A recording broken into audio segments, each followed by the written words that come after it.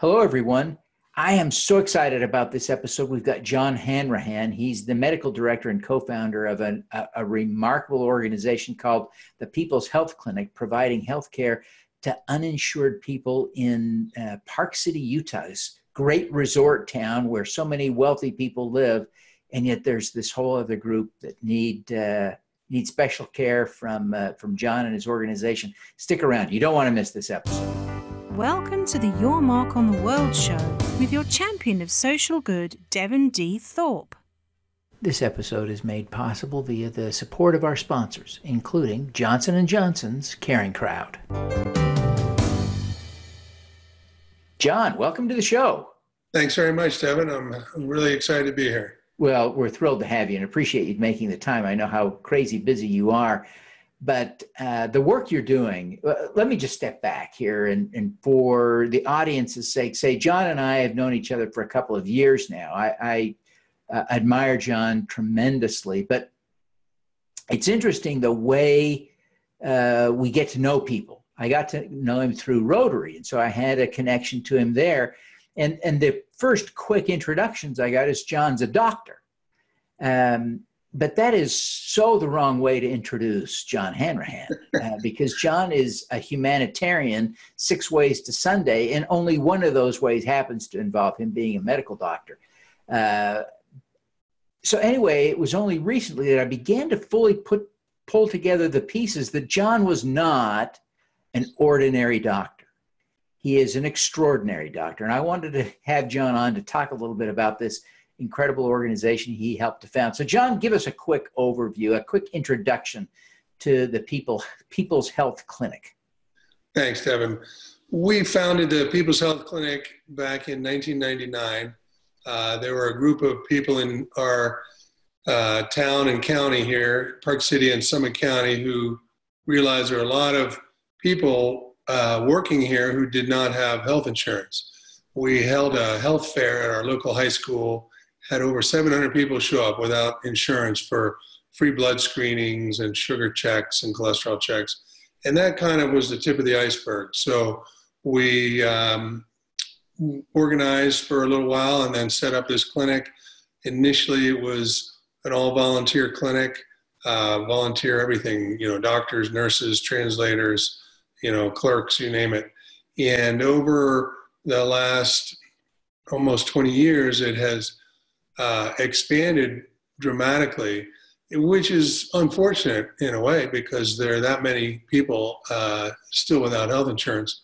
But we've been able to grow from that, 2 evenings a week in a mobile clinic, which was really interesting to start with, to a space in our county health department, providing full care for infants to seniors over a large array of both primary and specialty care. It really is remarkable. You told me now that you're seeing about 9,000 patient visits a year. That's right. That's extraordinary, isn't it? It really is.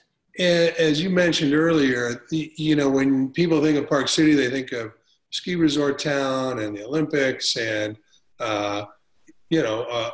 big second homes and fancy homes, but there's a huge workforce here that either works part-time at multiple jobs or works seasonal jobs or, are in transition from job to job that don't have health insurance. And we fill a big gap in our community's healthcare. We track, a lot of demographics. Over 95% of our patients are working, and the majority of them work more than one job, but still can't get the health insurance. Tell us a little bit more about those demographics. It's just such a shock, I think, to a lot of people to think that in such a small community, such an affluent community, there would be so many people who are in that situation. Clearly, some are, as you point out, working 2 part-time jobs that don't include the benefits. But what else typifies your community? Well, our mission is to serve both the residents of Summit County and Wasatch County. It's a very large geographic area. We have patients who range from are ranchers and farmers in rural Summit County and rural Wasatch County to immigrants who are here working construction or house cleaning or hotel workers. There's a large service industry here, not just at the ski resorts, but at the hotels and restaurants and landscaping and snow removal, that sort of thing. So we take care of that whole range of folks. Wow, it's fascinating to think about the incredible need you've discovered and served all these years. But this isn't the only charitable thing that you do. You are the founder of an organization called the Hope Alliance as well. Tell us a little bit about that. Well, interestingly, I was also co-founder of the Hope Alliance almost at the same time that we started the People's Health Clinic. A minister in town who was also on the group that started the clinic said, "Hey, you should come down to Guatemala with me, and we're going to set up a clinic and take care of a lot of people." And I hemmed and hawed and eventually said, okay. And while we were down there, I'd always thought, okay, at some point I'm going to do international healthcare and help people in developing areas, but certainly not now. I just had a new baby, my wife and I, and maybe when I retire, I'll do that. But the experience there was so deep and personal. I was like getting hit in the head with a 2x4, really awakened me to the capacity that I had to really make a difference now. So we started the Hope Alliance, a small humanitarian organization. We have been working in a number of different countries, primarily in healthcare, but also when villages say we really need clean water, then that's what we work on. And when they say we really need help with our school, that's what we work on. So it ranges across a wide spectrum of projects. How did this work career-wise? There you were, a practicing doctor in Park City, Utah, all those rich, many of them aging, all kinds of health problems you could have served so profitably. And then you veer off track and start serving all the people who can't pay you. Tell us a little bit about how this has worked as a career. Well, I was my wife and I moved here from the East Coast after our family medicine residency. I was in a private practice for a couple of years, and then we merged with the University of Utah. And when I started the Hope Alliance, I left that practice to run the Hope Alliance as the executive director. And interestingly, one of my partners at the time in my private practice said, well, you know, John, why don't you just take a 6-month sabbatical? Because then when this fails and you get tired of it, you come back. But, you know, you got to just go for it sometimes, right? Wow. So it was clearly a cut in, you know, financial compensation, but it was a huge, huge expansion of just personal satisfaction and purpose in life and sense of actually, you know, helping create some good in the world. So I had no regrets, still have no regrets. It was a great thing for me to do. And then I ran into some health problems, had to hunker down a bit, stopped working at the Hope Alliance, and then ultimately wound up working at the People's Health Clinic, where I'd been volunteering for many, many years. I have this need to do things locally and globally. I just love having an impact in my own community, but also in developing areas in the world. Well, so one of your current manifestations of that is your involvement in Rotary. You've served as a past president of your Rotary Club, and you've served on the board there for years. Now you're going to be the district governor for the state of Utah beginning next July 1st. You'll have a year to prepare now, but for the folks that aren't Rotarians, what does all that mean? Well, I'll preface it by saying I've come to the firm belief that Rotary International is the premier organization in the world to create change. It cuts across political boundaries, geographic boundaries, religious, cultural, you name it. 1,200,000 volunteer Rotarians in over 200 countries and territories worldwide who are trying to create peace in the world and eradicate poverty. And so it really feeds that international component for me. But Rotary is also about the individual Rotarians and the individual clubs. And I'll be kind of the volunteer head for that year here in Utah, and really just kind of try to continue to motivate our clubs to do great projects both here in Utah and abroad. Rotary is really spectacular in that way, and I'm really looking forward to that. It's a great fit for me to do both, local and global work.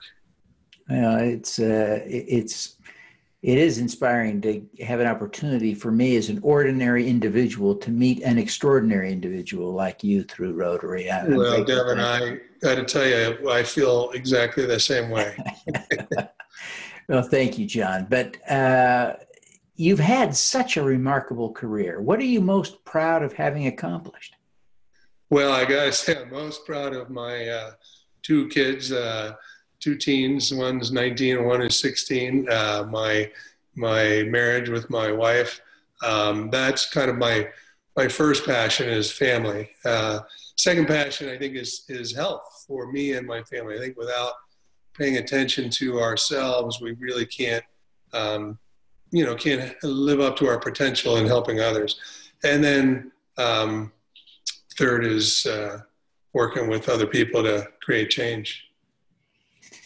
And John, building on that, what's the most important lesson you've learned in your career? Boy, I've learned a lot of lessons. Every mistake is a chance for learning, right? I would say that one of the top lessons is you have to have your actions fit your values and your inner core. I think you have to lead by example. You have to lead by teamwork. I think I've really just provided an avenue for literally thousands of other people to have a great impact on their community and on the world. And I just step back and it happens. And it's the people that do that are the real heroes. John, you could be doing anything. And this is, for me, the biggest question for you, because it's so hard for all of us, myself included, to understand how you go through all the sacrifices to become a medical doctor and then cast aside all of the economic upside that education and sacrifice created. Still to practice medicine in large part, but for people who can't pay you. Why make that choice? Why did you do that? That's a great question, and it's a really hard one to answer. I mean, I think I could go back to my parents and how they brought me up and how I watched them model great behavior in terms of looking out for other people and helping other people and just being kind, caring souls. And that just kind of continued to snowball through schooling and into medicine. I initially thought, I'm going to be a doctor. I'm going to help a lot of people as a doctor. But when this opportunity in Guatemala came up, I realized, I can have a much bigger, broader impact through this organization than I can with one-on-one individuals. And I think I just, clearly I get a lot out of what I do, right? It's is very rewarding. The gratitude of the people that I get to work with is tremendous. I don't know. I mean, it's just something I really like to do. I really think we're all put here to leave the world a better place than when we started with it. And that's kind of what I like to do. Have you ever regretted it? Once. I regretted it when my daughter was applying to colleges, and we had to have a conversation, say, you know what, honey, you're going to have to either do this on your own or go to a school where we can afford it. And fortunately, she loves her college, and she's thriving there. And so that was a regret briefly during that process that is gone now because it worked out great. Oh, that's good. That's good. Well, John, what is your superpower? Superpower? Huh. I don't know if I have one. I think I would like to say my superpower, I like to believe my superpower is kind of an eternal optimism and a confidence that we can create solutions to the problems that we have in the world today. My kids would say I have an unwarranted self-confidence, but I think I'd rather have that than not feel like we're going to be able to find these solutions. I think over the last few decades, the world really has dramatically impacted poverty and a lot of difficult, thorny issues, and I'm optimistic that we'll continue to do well.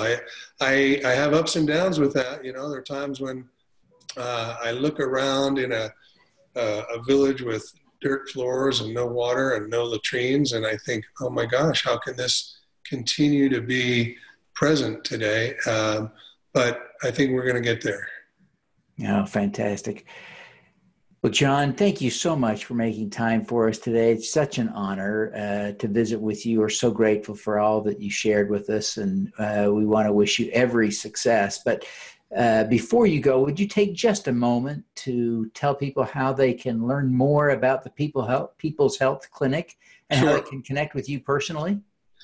Yeah, we have a great website, peopleshealthclinic.org. You can go there. You can reach me through that site. If you're interested in the international component, thehopealliance.org. And if you'd like to help Rotary eradicate polio, come visit us at rotary.org and help us with that tremendous and historic project. Fantastic. Well, John, thank you so much for taking the time to be with us today. We wish you every success in the great work you're doing in Park City. Thanks so much. Guatemala, yeah. and around the world with Rotary. Thank you so much. I appreciate it. Thank you. All righty. Let's do some good. At Caring Crowd, we believe everyone has the power to make a difference. Through our crowdfunding platform for community health, we empower passionate people to drive real change. Whether you work for a nonprofit organization, volunteer, or want to get involved for the first time, you can post a campaign on Caring Crowd. Join us, because caring is where change begins. Thank you for listening. Devon Thorpe's mission is to end extreme poverty, improve global health, and mitigate climate change before 2045 by finding and sharing the stories of those who are doing the most good. You can join with other listeners to accelerate Devon's mission by visiting helpdevon.org right now.